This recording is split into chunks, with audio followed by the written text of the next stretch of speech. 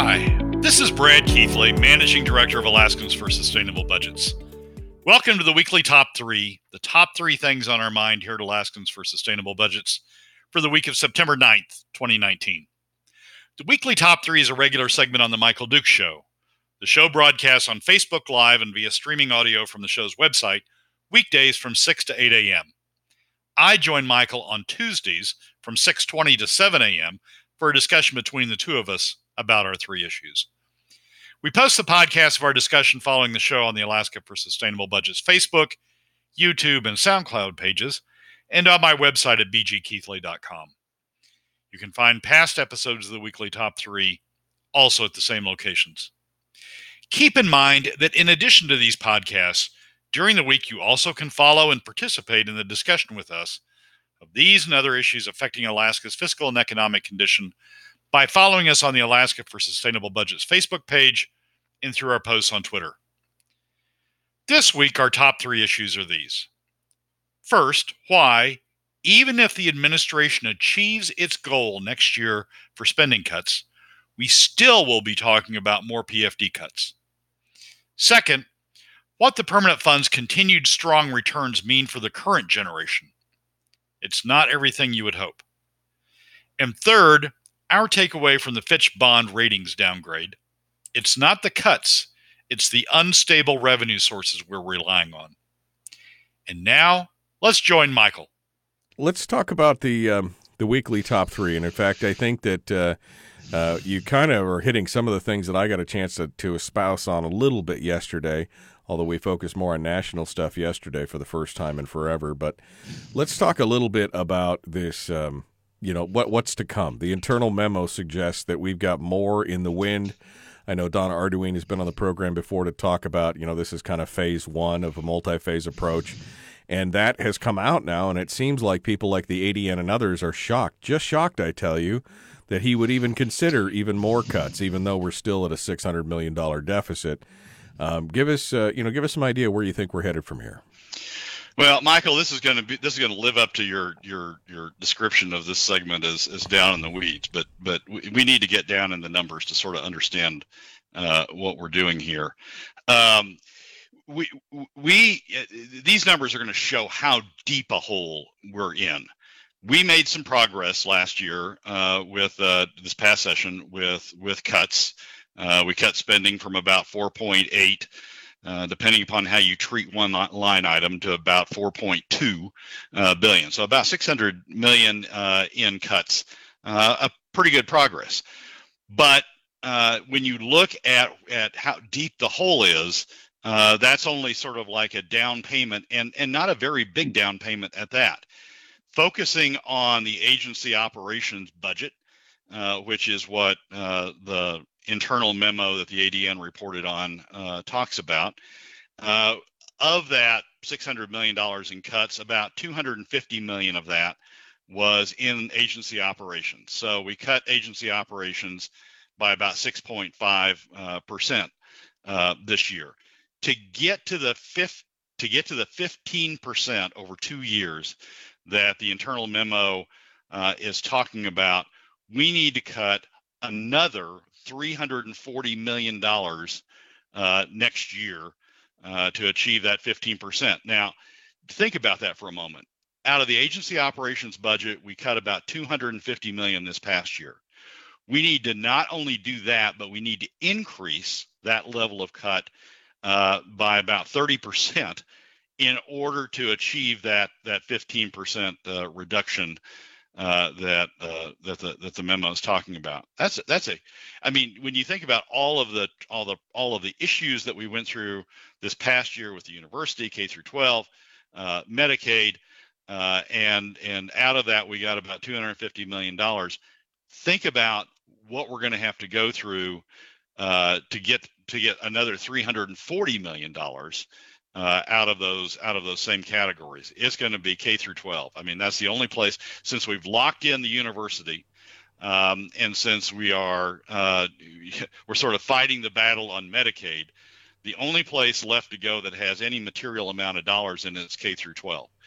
And so $340 million out of all of agency operations but the bulk of that having to come from K through 12 because we can't go back to the university again. We've already locked in that amount. That's a huge battle. Even that, though, doesn't get us, even fighting that battle and getting to the 15% reduction doesn't get us a balanced budget next year. Right. We will have, at the end of that, if we make the 15% reduction, we'll have about a $3.8 billion budget, all in operating and capital, but we only have revenues next year, projected revenues of $3.3 billion. And that includes the remaining portion of the POMV that doesn't go to statutory dividends.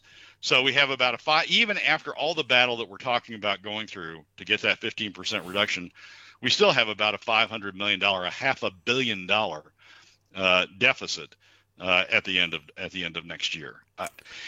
Then and so now, how do you deal with that? Right. And the memo talks about, or the governor's talked about, and Donna's talked about a 3-year plan now to achieve these reductions. Well, revenues are falling away again in FY22. And in order to achieve a balanced budget at the end of that 3 years, you have to make another $800 million reduction on top of the reductions that you've gone through this year, and then the $340 million reduction you have to make next year. All told, by the end of FY22, if this is a 3-year plan, by the end of FY22, we have to make roughly a 36% cut. We need to have made roughly a 36% cut in spending, UGF spending, from where we started at FY19 to where we end up at the end of FY22. And I, theoretically that's possible, but come on. We see what we've gone through just to get the cuts that we made this past year. To think that we're going to be able to do 130%, the same level plus 30% to get to the 15% goal in FY21 is a stretch. To think that we're going to layer in an additional reduction of $800 million in FY22 to finally get to this balanced budget is just, that's theoretically possible, but realistically we're not going to achieve that.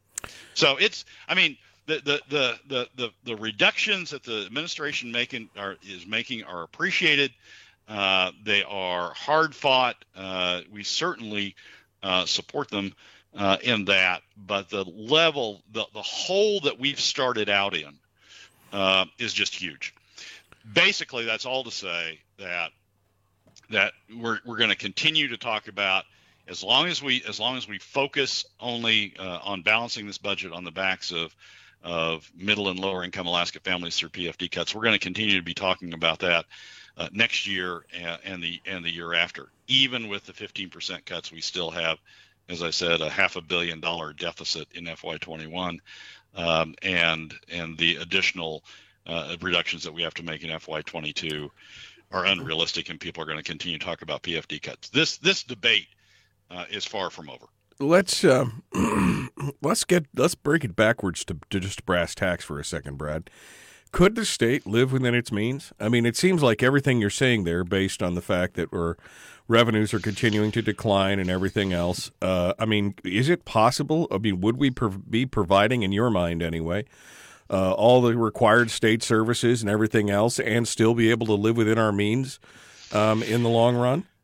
Well, there's two pieces to that question. One is, can we theoretically do it? And the answer to that is yes. Anybody can run numbers that shows the reductions that need to be made in order to live within our current means. And by current means, we mean oil revenue, the other taxes we've collected, plus the leftover portion of the POMV after the statutory dividend. Yes, you can run spreadsheets that show that's achievable. The question is whether it's politically achievable, and whether there is the will in the legislature to make those cuts themselves, or at a minimum to back up the governor with 16 votes if the governor makes those through vetoes. And what we've seen this past session is the will is not there. Even in the Republican minority, the will is not there. The reason the governor's second round of vetoes were lower than the first round of vetoes, which in fact were lower than the reductions he wanted to make originally in the initial budget. The reason we ended up with a deficit this past year is because he didn't have 16 votes in the legislature to uphold the second time around the level of vetoes he had made the first time around, and he didn't have 16 votes the first time around to uphold a level of cuts that he'd made in the initial budget. It's simply that there's too many constituencies out there that can bring pressure even on the Republican minority, to restore their cuts. I mean, the one that we've talked about on previous shows and the one that just stands out to me is the Arts Council. He restored the Arts Council in the second round of vetoes. It's only $700,000, but it's hugely symbolic. He restores the Arts Council in the second round of vetoes because he didn't have 16 votes to uphold it in the Republican minority. So theoretically, yes. Yeah, we can make these cuts all day. I mean, I've got spreadsheets, that go days. On for pages. Right. I've seen some of them. Spreadsheets for days. Yes, I see spreadsheets for days. That's Brad right there. That show how you do that. But the political will to do it is just not there, Michael. And we talk about replacing legislators in the next round, and yes, we need to do that because we can make deeper cuts with a different set of legislators than we've made with this set of legislators. But even then, if you right now can't get 16 to uphold getting you down to where you need to go, even with additional legislators, you're not going to right-thinking legislators. You're not going to be able to eliminate the deficit entirely. Brad Keithley is our guest, Alaskans for Sustainable Budgets. Harold makes a valid point in the chat room talking about, you mentioned the education. We've argued for years that the education formula needs to be opened up, and we need to be talking about that for sure. He says that the education formula weighs close to $400 million annually, supporting 54 overhead departments, which are, of course, the various school districts, which could all be consolidated. But even in that $400 million was all taken back up. What you're saying is in the following year, there's still not enough money to cover the overhead when it's all said and done. Yeah, it's just, I mean, we have built a hugely deep hole in terms of the structure of the government, the structure of government services that we've got now, and we've created so many constituencies that support that. I mean, I can't imagine the kind of battle we're going to go through to K-12 to achieve the $340 million in additional reductions we need this coming year to get to the 15% objective. We've just built up a huge number of constituencies that we will slog through some of that. But I think we've seen this last session. You're not going to get 16 for all that you need. Yeah. What about the huge payment, Greg says, due for the crazy retirement program for the state employees? That's the elephant in the room we haven't even really touched on. I mean, that's all that money's coming due over the next 5 years, and you're going to start seeing those payouts go down. I mean, that's not even hardly in the equation at this point, right, Brad? Well, we've got it in our spreadsheet on the operating budget. I mean, there's been projections. I think they grow at something like 4.5% annually. The PERS payments grow at 4.5% annually over the next 10 years, and that's certainly adding to the problem. I mean,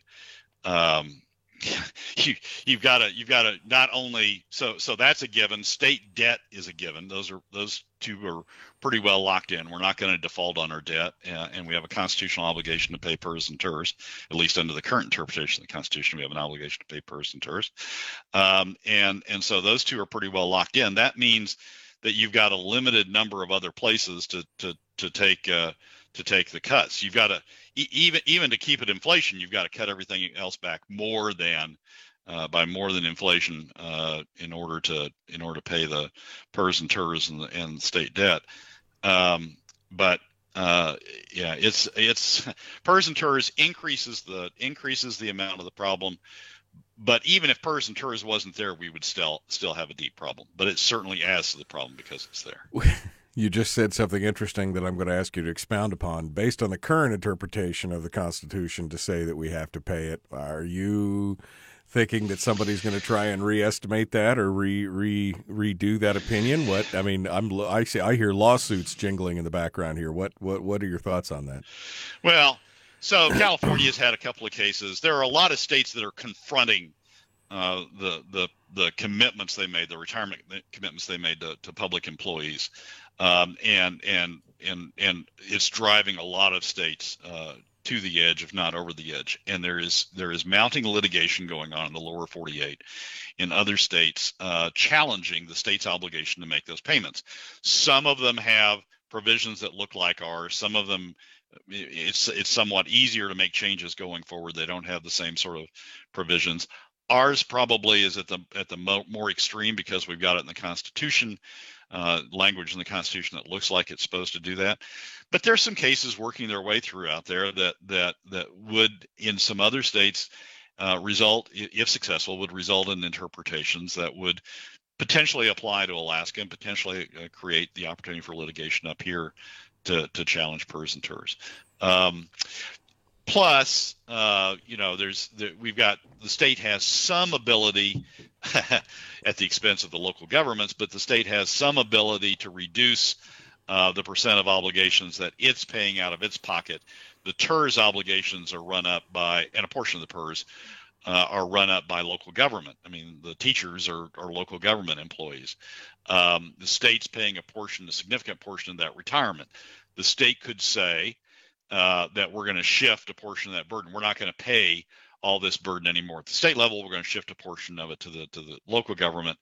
That doesn't make the dollars go away, but at least it shifts them away from the state, and the state could reduce it in that fashion. So there's ways that the state might be able to reduce its obligation either outright to the retirees if the lower 48 litigation sort of goes in a certain way and would be applied to Alaska, or the state can reduce its obligation somewhat by shifting it to local government. You, excuse me, you were just talking about, the overall look at the way money's going to happen and the fact that we need to change out legislators and all that stuff. But it doesn't sound like you're super hopeful that even if we changed out all the legislators, this is going to, that this is really going to happen. Do you see a way out of this without us having to, this whole thing appears to be moving in the direction of having to find new sources of revenue. We got about a minute and a half here. Any thoughts on whether or not that's actually doable without having to form some kind of new revenue? Changing out legislators will reduce the amount of new revenue. It will make the reductions that the governor's able to make go deeper before he sort of hits that level where he can't get 16 anymore. But I don't see, if he can't get 16 out of the current legislature, then I don't see a way, even with the addition of additional legislators, where he's going to be able to get 16 to go below a certain base. You'd need 16 David Eastmans, basically, to support that. But as long as your 16 is composed in part of Sarah Rasmussen's and others who sort of and Lance Pruitt's who say I can't go that far, then you're not going to be able to make deeper cuts. It's a matter of degree. I don't think, honestly, looking at the numbers, I don't think we get out of this hole on a cuts-only basis. This leads us on to number 2, which was a piece in the ADN talking about the permanent fund growing despite the fact that we'd spent billions on state services. Oh, and we'd spent on the dividend too, which again I took umbrage with. I think Brad may have a little bit of a different take on it, but feel free to pontificate on that remark as well, Brad, on the way in. No, I think you're right on the comment on the headline. The ongoing, the editorial board of the Anchorage Daily News and the Fairbanks News Miner have made clear their thoughts, which is that the PFD ought to be cut, that the PFD state spending in it ought to be cut, and that ought to be sort of the first line of generating new revenues by cutting PFDs. And the headline writers probably reflect the sentiment of the editorial board more than they reflect the sentiment of the stories. And I think you're very right to point that out. To me, this article, I want to go off in a different direction with respect to this article. It's very good news, certainly, that the permanent fund continues to make money, that they continue to make a strong return on their investment. And it's very good news even in an uncertain market that we've had the past year, which has had certainly its highs and its lows, that they had a positive return this past year. But what this is pointing out is something that sort of goes back to the initial debates on POMV. Over the course of its history, the Permanent Fund Corporation has earned around a 6% real rate of return. And real rate of return means after inflation. It's real as opposed to nominal. It's an economic term. And real rate of return means after inflation. And the Permanent Fund Corporation, over the course of its history, has earned about a 6% real rate of return. The returns that it achieved this past year are sort of in line with that. They're a little below 6% real, but the market has been up and down in a way that makes that nevertheless a good number. Of that 6%, though, that 6% return, just keep that in mind for a second. What the statute provides, the POMV statute provides, is that we're only drawing out 5.25% currently, and moving to 5% in 2022. We're only drawing out that amount of the 6%. We're leaving the remainder. We're leaving the remainder in the permanent fund to keep the permanent fund growing. That's really a question. I have a question about that, and it's a question that wasn't really debated very much, if at all, when the POMV was adopted and these returns were adopted. What you're really doing is you're leaving money in the permanent fund, extra money, money that you've earned, extra money in the permanent fund that will grow the permanent fund for future generations. Additionally, on top of the contribution that's being made from royalties, the constitutional requirement to put royalties, a portion of the royalties in the permanent fund. So you're growing the permanent fund for future generations, but you're really shortchanging in a way the current generation. If you were really trying to treat all generations equally, you would take the real rate of return each year, an average of the real rate of return, the normalized long-term real rate of return, and distribute it to the current generation, and then that would mean the same amount is in there for after inflation, the same amount's in there for future generations. Basically, we're shorting the current generation and leaving more money in there for future generations, which future generations no doubt will appreciate. But what we're doing in shorting the current generation is especially now that we've gone to using a portion of the draw for government, we're shorting government relative to future generations. We're taking less for this generation and leaving more for future generations. And that's creating additional budget pressures, right? Because we're getting less than our generational share out of the permanent fund, creating a bigger deficit and creating more pressure on cutting the PFDs or creating or generating or having to generate other sources of new revenue. So this is a great story. It's a great story in terms of the permanent fund continues to earn money even in challenging economic times. It's a great story for the permanent fund. It tends to make you think the Permanent Fund Corporation is doing a great job. But there's a big question when you see it grows for future generations. It's growing for future generations at the expense of the current generation. To some degree, we're treating future generations, future Alaskans better in terms of how we're dealing with the permanent fund than we're treating the current generation. It's not this is about a third order debate. It's a debate we need to get back to at some point.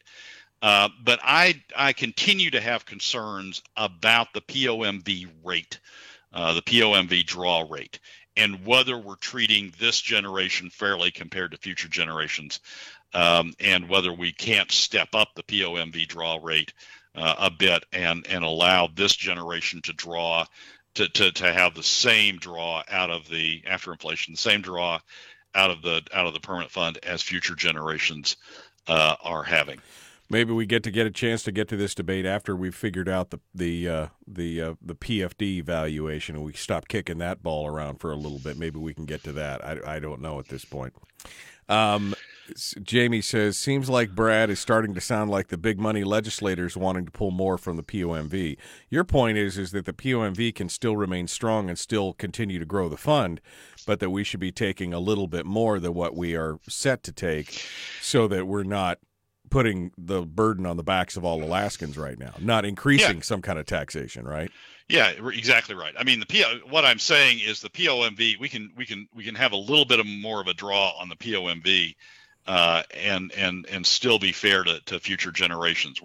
This generation's not taking what it could out of the POMV, and that translates into, when you have spending levels like we have, not taking what you can out of the POMV translates into PFD cuts or other taxes. So if we increase POMV draws to something that's more equitable compared to future generations, we could reduce the pressure on the PFD cuts, and we could reduce the pressure on future taxes. Well, we're hoping that some of this stuff gets addressed. The K-12 has got to be, it's got to be looked at. That formula has got to be opened up and discussed. It's been the sacred cow. But you think that there was weeping and wailing and gnashing of teeth before. Wait till he starts cutting into the K-12. Then it'll be a whole new ball game. I can guarantee you that. You thought it was bad before with all the hair pulling. Now it's going to be, why do you want children to die? That'll be the next. That'll really. Do you want children? You want a state full of children with no brains and all knuckle draggers. That's kind of what it'll be. I can see it already. Let's take it on to number 3, Brad. Number 3 has to do with our credit rating in the state. And there's a story in the Alaska Journal of Commerce talking about Fitch downgrading us. It is a problem, you say, but it's both the governor and the legislatures that are to blame. We got about 4 minutes here. So the Fitch did downgrade us again. It's not the end of the world. I mean, we're still Alaska's still well in investment grade. There are other states that are far worse off than we are. It seems like we've done a dive in the ratings because we started off so high. We started off with the highest rating in the nation that we'd earned when oil production was high and oil prices were high, and we were sort of rolling in money. What's happening with these downgrades is we're sort of coming back down to earth. We're coming back down to a ratings level that sort of reflects where our economy is now, better reflects where our economy is now, and is not that different than other states that fund themselves in other ways. A lot of people have tried to blame this on the governor.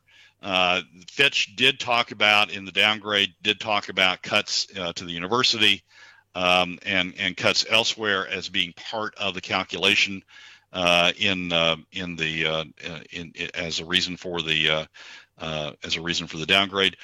I think, though, it's attributable to both the governor and the legislature and our failure to get a permanent solution, a long-term solution to our fiscal situation. We're sort of going from year to year on an ad hoc basis, trying to figure out how we're going to finance each year without a long-term view of sort of putting our fiscal house in order and developing a consistent approach to how we're going to pay for government going forward, what size of government we're going to have and how we're going to pay for it going forward.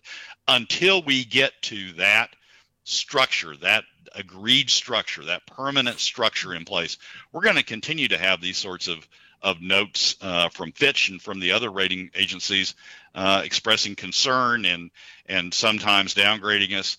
for the failure to get our act together. It's not just the governor.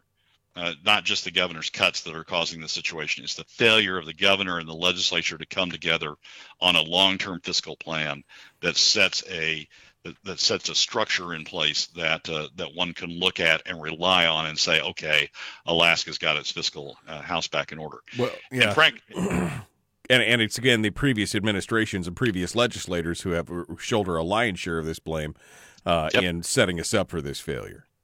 Yep, I agree with that. And we're not going to get to a permanent structure as long as people continue to rely on PFD cuts to fund it, because we're going to go through these annual debates about the PFD level. We have to get beyond that debate. We have to agree on what we're going to do about it going forward. I mean, that's really the bottom line here, Brad, is that we were set up for failure on this by, the past three administrations, and the legislature, of which a vast majority of the stalwarts who remain in the legislature were part of the problem to begin with, and just again points us to the lack of foresight and vision from a lot of these people, thinking that the gravy train would never end. All those days of high cotton and lots of money are now behind us, and yet they refuse to acknowledge that you have to either pay for it some way or start to live within the means of what you do take in. Yeah, it's not just legislators. I mean, I blame all of us, frankly. I mean, legislators in the late 2000s and the early 2010s were responding to constituents. I mean, I remember when I wrote the first article, my first op-ed piece on we're spending too much, we need to cut the budget. I wrote it in October of 2012. It was published in Fairbanks and in Anchorage. I got all sorts of crap about, you're just you're a nervous Nelly, or you're Debbie Downer. We're gonna be fine, and don't worry about it. And people from that, I remember in the legislature of 2013, 2014, people kept saying, we're going to be fine. We can continue spending. We can continue building these football fields. We can continue building the UAA athletic arena. We're going to be fine. And they were putting pressure on legislators. Constituents were putting pressure on legislators to continue spending. I mean, the Mat-Su rail extension is another great example of Mat-Su said, we need this rail extension. And Mat-Su was even pressing for additional spending during that period. So it's not just legislators. It's been the constituents that are pressing for it. And frankly, it continues to be the constituents that are pressing for it now. The reason that Dunleavy couldn't get to 16 in the legislature to uphold the veto of the Arts Council is because a portion of that 16, he didn't have 16 that would agree that the Arts Council could be cut. There was a portion of the 16 that said, oh no, we need to continue spending on that. So, and they were doing it because their constituents were pressing them. So right. Although, there's a lot of blame to go around. But we're going to continue to have this situation. We're going to continue to have these downgrades and these questions from the rating agencies until we get to a settled fiscal structure going forward. And the PFD probably needs to be part of that, but it can't be all of that, because if we try to do it all on the backs of the PFD, we're just going to have year on year on year on year of debates about what the right PFD amount should be and whether we should follow the statute or not. Yeah. You can't blame me, Brad. I've been talking about this for years. It's not my fault, man. I've been talking about this for years. Stop this spending madness. It is so frustrating because, I mean, again, you saw it, I saw it. Many of us were like, this madness can't continue. And yet they just keep going at it like it's going to last forever. I mean, and this is again, I talked about it yesterday. This is just a microcosm of what we're seeing on the national level. I mean, it's the same kind of thing. We could keep spending money we don't have. What do you mean it'll never stop? We make the rules. Don't worry about it. Arithmetic doesn't matter. Yeah, and for the past 7 years that worked for the state because we had savings that we slipped into to be able to cover it. But the savings are gone. We have to confront it.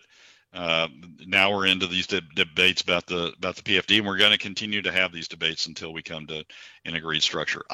One can be hopeful that we're going to have an agreed structure next year, but boy, when I tried to say that on Facebook or in speeches or in conversations, I continue to get a lot of pushback about, we can cut our way out of this. That's what the first segment was for. We can't cut our way out of this. The numbers are too staggering to be able to do that. If you can't get 16 for what Dunleavy was trying to do this year, even with the first round of vetoes, if you can't get 16 to uphold that, and he has to back off on it on the second round of vetoes, we're not going to get there for a 6% cut, let alone having to take it upwards towards 30%. There's just the likelihood of that happening is becoming vanishingly small. Yep, absolutely right. Brad, final thoughts, 20 seconds here, 30 seconds. Well, we got to stay at it. I mean, we got to keep pressing as we can, but we need to be realistic, and the realism should drive us to working on a permanent fiscal solution that has a portion funded from new revenues. There's just no way that we're going to be able to avoid that. Brad Keithley, Alaskans for Sustainable Budgets. Thank you, my friend. As always, it's a pleasure to speak with you. Michael, as always, thanks for having me. Well, that's a wrap for another week's edition of the Weekly Top 3 from Alaskans for Sustainable Budgets. Thank you again for joining us. Remember that you can find past episodes on our YouTube and SoundCloud pages, and keep track of us during the week on Facebook and Twitter. This has been Brad Keithley, Managing Director of Alaskans for Sustainable Budgets. We look forward to you joining us again next week on the Weekly Top 3.